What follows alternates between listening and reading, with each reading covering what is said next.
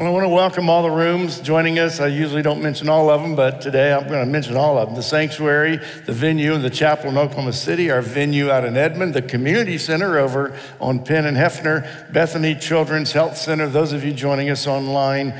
And next year, I hope to be saying, and we welcome the new Crossings Mayfair folks, but that's coming and it'll be ready hopefully in February. Depends on a lot what you begin to do with this Voice of Hope initiative. I want to talk about that for just a minute. When Mayfair literally dropped into our laps, we didn't pursue it. We didn't know it was coming. We could never have imagined what happened would happen when they looked at us and said, we want to give you the building. And I will just say, I've been saying in the services, because there's probably, hopefully there's Mayfair folks in all our services today, and how I cannot even express the thanks. Wow. When you want to do something so bad in your community that you'll give up something you treasured for 60 years. And I hope you stick around because we're going to keep treasuring it. And we treasure your faith. We're so thankful. Several years ago, you helped us purchase 11 acres of land, East Edmond, northwest corner of East Covell Road and Air Depot Boulevard. And we'd like to get started as soon as we can, but you know we do not take on long-term debt. There have been a couple of times where we did get a short-term construction loan that was based on the commitments that you had sent in for that particular initiative. We can't start construction until we know we have commitments that cover the full cost. So if you're able to give the Voice of Hope initiative, we need you to do that. We would like to get these cards in soon. And so hopefully you've been praying about it, you've been thinking about it. The Voice of Hope initiative is an effort we believe God has called us to do. We've never been called to do something this extensive. We've never raised this kind of money, and it's up to God if we do or not. But when I even think about $40 million, that has the word impossible written all over it. But we believe God has called us. Everything I'm talking about is ready now. Everything is ready right now. And all it's going to take are commitments from us to this Voice of Hope initiative. And we'll see the things we can begin to get to work on some things. And I'm thankful for elders that just have said, we'll never borrow money. Now, we might have a construction loan. I suppose that's borrowing money, but it's always short term. And sometimes, most of the time, we haven't even used it. But we may have to do that while we wait for your commitments to come in over the next 3 years. So I would like to have all your commitments in by November the 12th, ideally. 19th is the Sunday before Thanksgiving. And I kind of think whatever God has done, we're going to celebrate on that Sunday before Thanksgiving. So I really appreciate if you begin getting those filled out, getting those in. And that'll help us know when we can get started. There's no denying that God had a plan for us to make a difference in our city. And it's gone far beyond our wildest imaginations. We wanted to serve our city. We wanted to start by serving our neighborhood when we were over in Belle Isle. And we wanted to start by going beyond our neighborhood and beyond our building and beyond our place and going other places, even in this community. And God has blessed that. And we've been able to do some things in the community that I'm so thankful we get to do. The first pledge card I received, the commitment card from Voice of Hope Initiative, on Tuesday after I had announced this, I think back on September 10th. By Tuesday the 12th, we have a card that's come in. It was from someone that doesn't attend our church. It was a good-sized check. It was a big check. I haven't talked to this guy in years. I didn't ask him. I would never have called him, I guess. But he said, I so appreciate what this church is doing in the community, and I would love to see that continue. That was the first card we got. So I'm waiting on yours.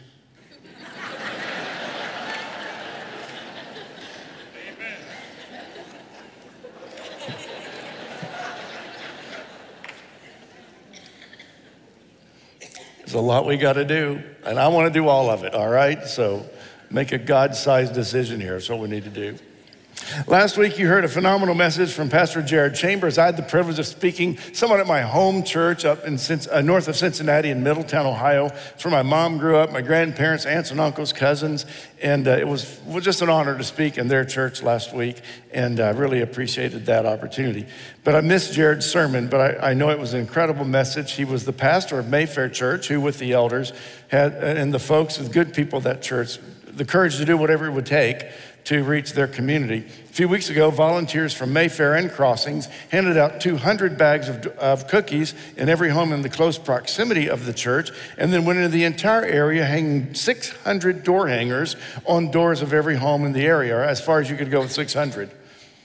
And then we did a Mayfair block party, and hundreds in that neighborhood showed up. It was quite an exciting moment to observe. I pull up, and it's like, oh my gosh, this is unbelievable. And, part of me said, I hope we don't have to start with 2 services. And then the rest of me said, oh yeah, let's start with 2 services. And I hear God laugh so much. And I almost heard God say, boy, you're gonna need 3, you just wait. So who knows what God has in mind. And Edmond, our folks out in Edmond, you're enduring just these crowded conditions. And many of you are so waiting for us to get East Edmond going because it's really crowded out there. And I know you're there. Some of you will go over to East Edmond. It's 7 miles to the east. And we're anxious to get moving on that one too. So I don't know what God's up to. It's a God-sized situation. I've never been a part of anything like this. And we'll just find out what God has in mind. And of course, as I always say, please tithe first. If you're not tithing, start there. And even if you can't give to Voice of Hope, remember we tithe on your tithe. This church has been setting aside 10% of this weekend offerings for the last 64 years. And I think that's why we're blessed, because we tithe as a church. And that 10% always goes out to other places and other people in need. That's our tithe. So if you're giving, you're also tithing through the church to some good things we're doing in mission work. But we do need you to consider a tithe, and then if you have the ability to give a pledge, make a commitment to the Voice of Hope initiative. You know what, if it's even $300, $100 a year at this point, it doesn't matter how, it helps me know at least you're in and you're with us. And you're supporting this. So don't hold back because you don't think yours matters. It's gonna take thousands and thousands of us who call Crossings our church home to accomplish what God has set in front of us. And I'm very excited. Martin Luther once said that a religion that gives nothing, costs nothing, suffers nothing, and is worth nothing. And so this is a moment for us that we pause asking for something more from the church and support the mission God has called us to. We return back to 1 Chronicles 4, 9 and 10, story of Jabez. Jabez was more honorable than his brothers. His mother named him Jabez, saying, I gave birth to him in pain. And Jabez cried out to the God of Israel, oh, that you would bless me and enlarge my territory. Let your hand be with me and keep me from harm so that I will be free from pain. What did Jabez mean when he asked God to enlarge his territory? That's where we're going to spend some time this morning. Why is this verse, or these few verses, why are they even in the Bible? What are we supposed to learn? What are we supposed to take away from this? What is it demonstrating, or what message is it sending to us? Bruce Wilkinson is the author that made Jabez famous by writing a book entitled The Prayer of Jabez. This has probably been 15 or more years ago. And I read it right away. And he's written a couple of different books about Jabez, even beyond that one, and I have all of them. If you were to ask me what sentence, and here's what Wilkinson says in the preface of the first book. He says, if you were to ask me, other than my prayer for salvation, when I gave my life to Christ, the prayer of Jabez is the one that revolutionized my life. I would tell you it was the cry of a man named Jabez, who is still remembered not for what he did, but for what he prayed and for what happened next. And it just says, and God answered his prayer. We don't know how, we don't know when, but when God answers a prayer, he's always bringing more to the table than we prayed for, than we could imagine. Always. Wilkinson went on to write this: if Jabez had worked on Wall Street, he might have prayed, Lord, increase the value of my investments. When Christian executive asks, is it right for me to ask God for more business? Wilkinson says, absolutely, if you're doing business God's way. If your business represents your walk with Jesus Christ. Are you handling the money in a way that God is pleased? Are you treating your employees in a way that a Christian ought to treat their employees? Your business is the territory God has entrusted to you. Now, not all of us, certainly probably most of us, don't own a business. But we have influence somewhere. All of us do, wherever, it may be where you work, it may be in the neighborhood, maybe it's a place where you serve or volunteer, it may be here at church. But we all have an opportunity to influence somebody. Not many of us can do even what we would like to do. I've never bought a lottery ticket, but I thought about it this week. Why I even admitted that, I really don't know, but I thought, I think it's about $1 billion. I mean, God, I mean, if you wanted, if you want me to help Voice of Hope.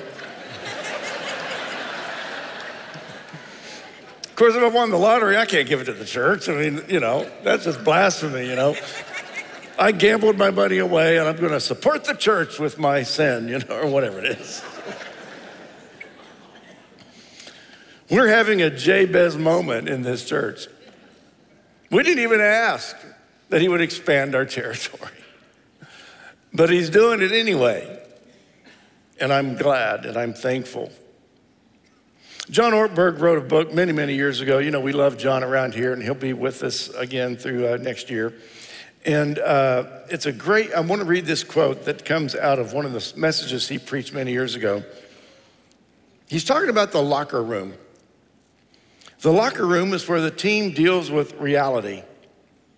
We work out our conflicts. We face hard truth. We need to have locker room talk. But it's very important to remember the locker room is not where the game is played. It's played on the field. Today is the big game. Imagine a team. We saw a big game yesterday, really big game. I thought I'd catch all you Sooners in a good mood today. And I'm banking on that good mood, You better talk to Jesus about this. You can't sit in the locker room and say, we're going to be the winner of the Super Bowl just because we had a great locker room meeting. We love the locker room. We get all fired up in the locker room. The music's awesome in the locker room. The lockers are superb. We're having more and more people come to our locker room. So it doesn't matter how many people are in the locker room. You don't win the game in the locker room. You win the game on the field. And the measure of the church is not what happens when we're inside the church. It's what happens when we go outside the church and the church goes into the world and says, we will make a difference in your life. No questions asked.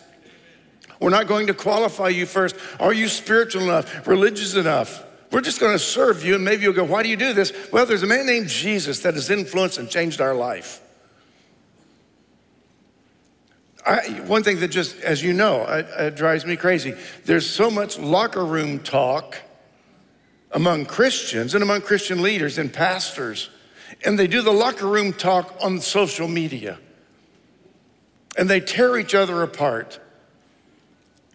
This week I saw a brilliant theologian tearing apart another brilliant pastor, claiming he had lost his religion because he had a very compassionate decision that he made. And I'm thinking, you can say that if you want, but why do we have to do that in front of the world? Because they look at that and go, if that's Christianity, I don't want a part of that. And those kinds of things have taken more people out of church than it has into the church. Because we have our locker room meetings sometimes out there. But the game is played when we get out of the locker room.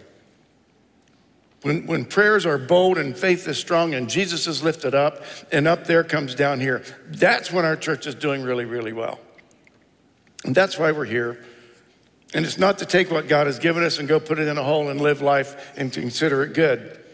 The world doesn't care much about our locker room or how good those meetings are. But if we will tell them why, and if we will leave the locker room and get on the field and do our best to reach someone, not by condemning them first, not by pointing out that, well, we know this about you, and we're gonna have to get this straightened out first. There's so much of that. This week, and one of our staff, I came out of a meeting upstairs in the conference room, and in the cubicle where this young man it's his office. It's a cubicle though. So in his cubicle, there are all these balloons. I thought, wow, it's your birthday. No, it's not my birthday. Oh, well, what is it? He said, today, this was I think last Thursday. He said, today is day 1,000 that I've been sober. 1,000. I'm glad he's on our staff. He's been an intern, he's been a volunteer first, and we're seeing God do something in him as he wrestles, I believe, with his call to ministry, and I think God's gonna use him in many ways. We have a lot of those young folks on our team, and we're very excited about that. I'm glad I've got somebody that works alongside me that's celebrating 1,000 days of sobriety and isn't afraid to say it. I'm glad we have a church that the staff member even feels like I can say that even to the pastor without the pastor getting mad and going, you mean we hired you and you've only been sober 1,000 days? Now my next thought would be, oh, working here could really mess that up.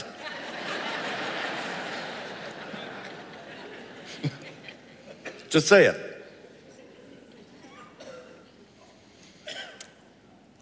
Jabez, by asking God to enlarge his territory, means to abundantly increase. Now, this was not a strange theory, really, when you look at some other texts and some other biblical Old Testament leaders. In Deuteronomy 12:20, Moses had promised Israel a day when the Lord has enlarged your territory as he promised you. So this request was just not out of the blue. It was not out of the line.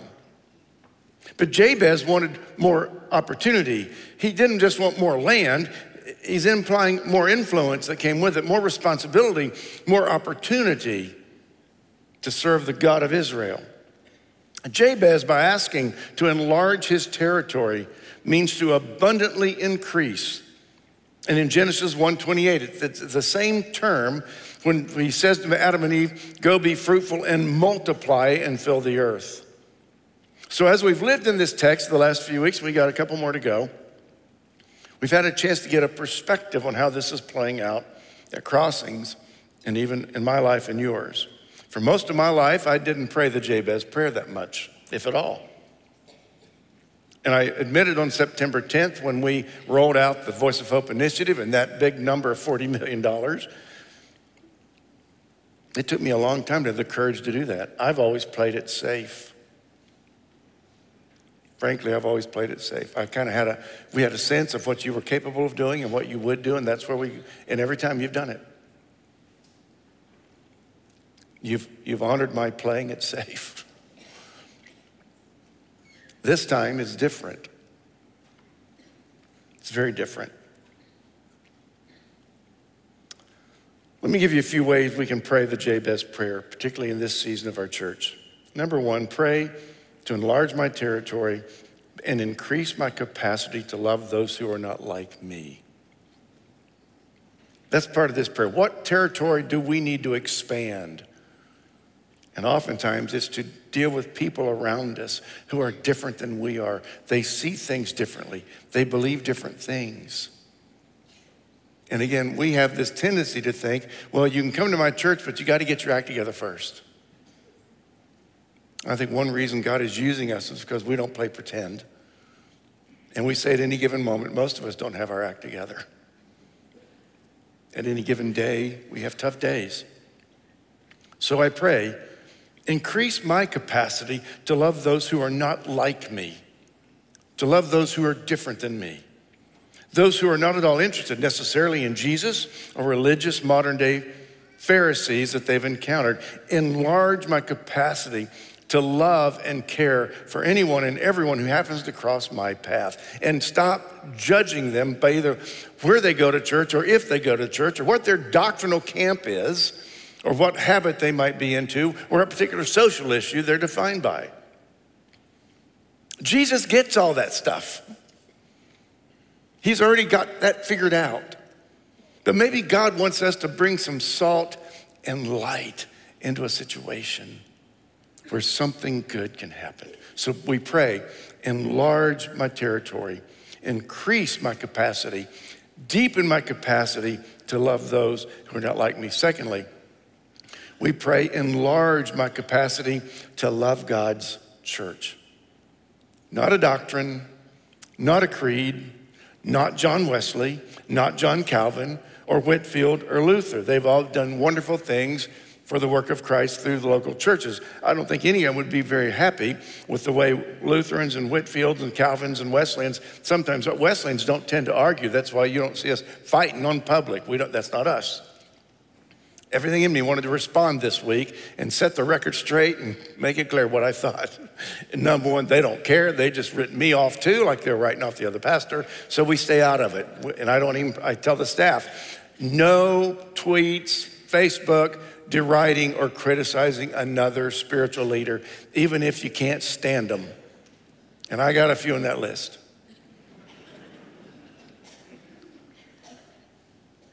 So we pray, enlarge my capacity to love Jesus through God's church. The church was his idea. The church is where we gather, we worship, and proclaim our faith in Jesus Christ. It's where we celebrate his work in our lives. Enlarge my capacity to love others. Enlarge my capacity to love his church. And the third prayer I'm praying during this time, enlarge my capacity to follow Jesus on his terms and not mine. Follow Jesus on his terms, not on Wesley's terms, again, or whatever doctrinal camp people may be a part of. We exist to help people find and follow Jesus. We believe that if we will be people who will walk by faith, and if we'll be a voice of hope, and if we'll be known by love, we can have an impact in this community, in our state, our country, and across the borders. That's who we are. That's what we do. The surest sign you are a growing Christian is that there is within you a growing desire to have your life be used by God. And the thing that grieves me most about our current culture is our preoccupation with ourselves. It's all about us. We want more, we want it faster, we want it better, we'd like it cheaper.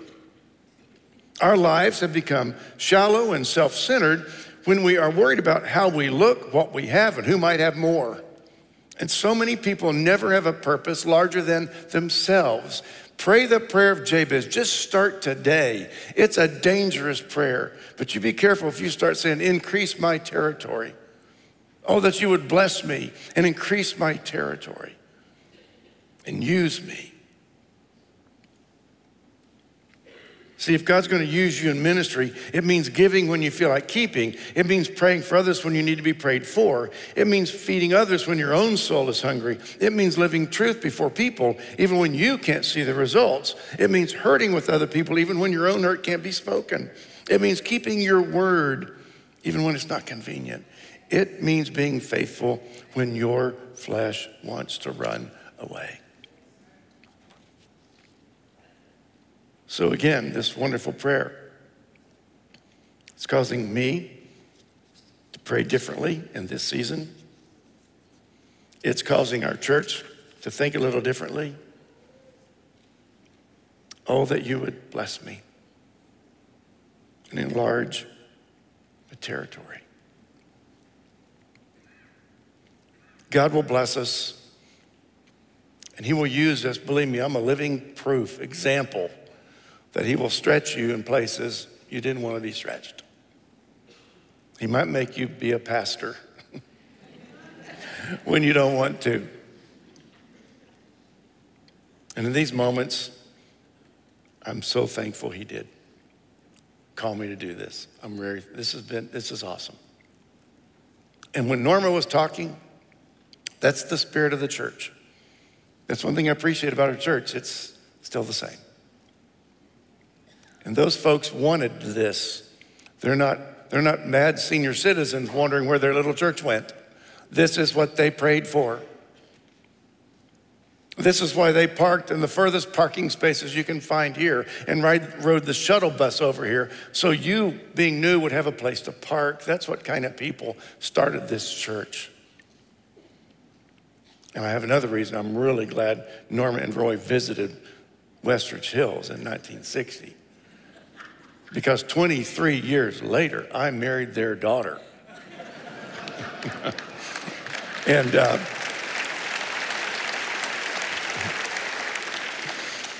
And believe me, they started praying the Jabez prayer right there, Increase our capacity to figure out this guy. And when God brought Roy and Norma here, and then Ron and Kim, and then when Kim and I were married, we're very fortunate. It's rare that it happens that all our kids and grandkids were all still here. We're going to be here for a long time. I believe God is up to something that's pretty special. And I just hope we would be willing to be ready to let God do what he's capable of doing if we will simply say, okay, enlarge my heart, enlarge my faith, enlarge my capacity to be accepting of all you want to do with me and in me and through me for the good of other people. I'm going to close this in prayer. And when I do, as I close in prayer, the prayer teams will be coming down to the front of all of our rooms. Please know, our prayer teams gather here in the front of every room you're in to pray for you about any needs you have, any concern you have, and anything that might be on your mind. Let us pray for you. Let us have the privilege of praying, knowing you're being prayed for even when you leave the buildings. Okay? That's what the prayer teams are for. Let's pray. Father, we're so thankful for the privilege that you've given us to be the church that we've become. And Father, as best we have known how, we have followed your will, your leading. And Father, we thank you that you have shown what you're capable of doing when we will simply trust you. Father, increase our faith. Help us be so hope-filled we bring hope to others. And Father, enlarge our heart's capacity to love everyone. We thank you for this in Jesus' name. Amen.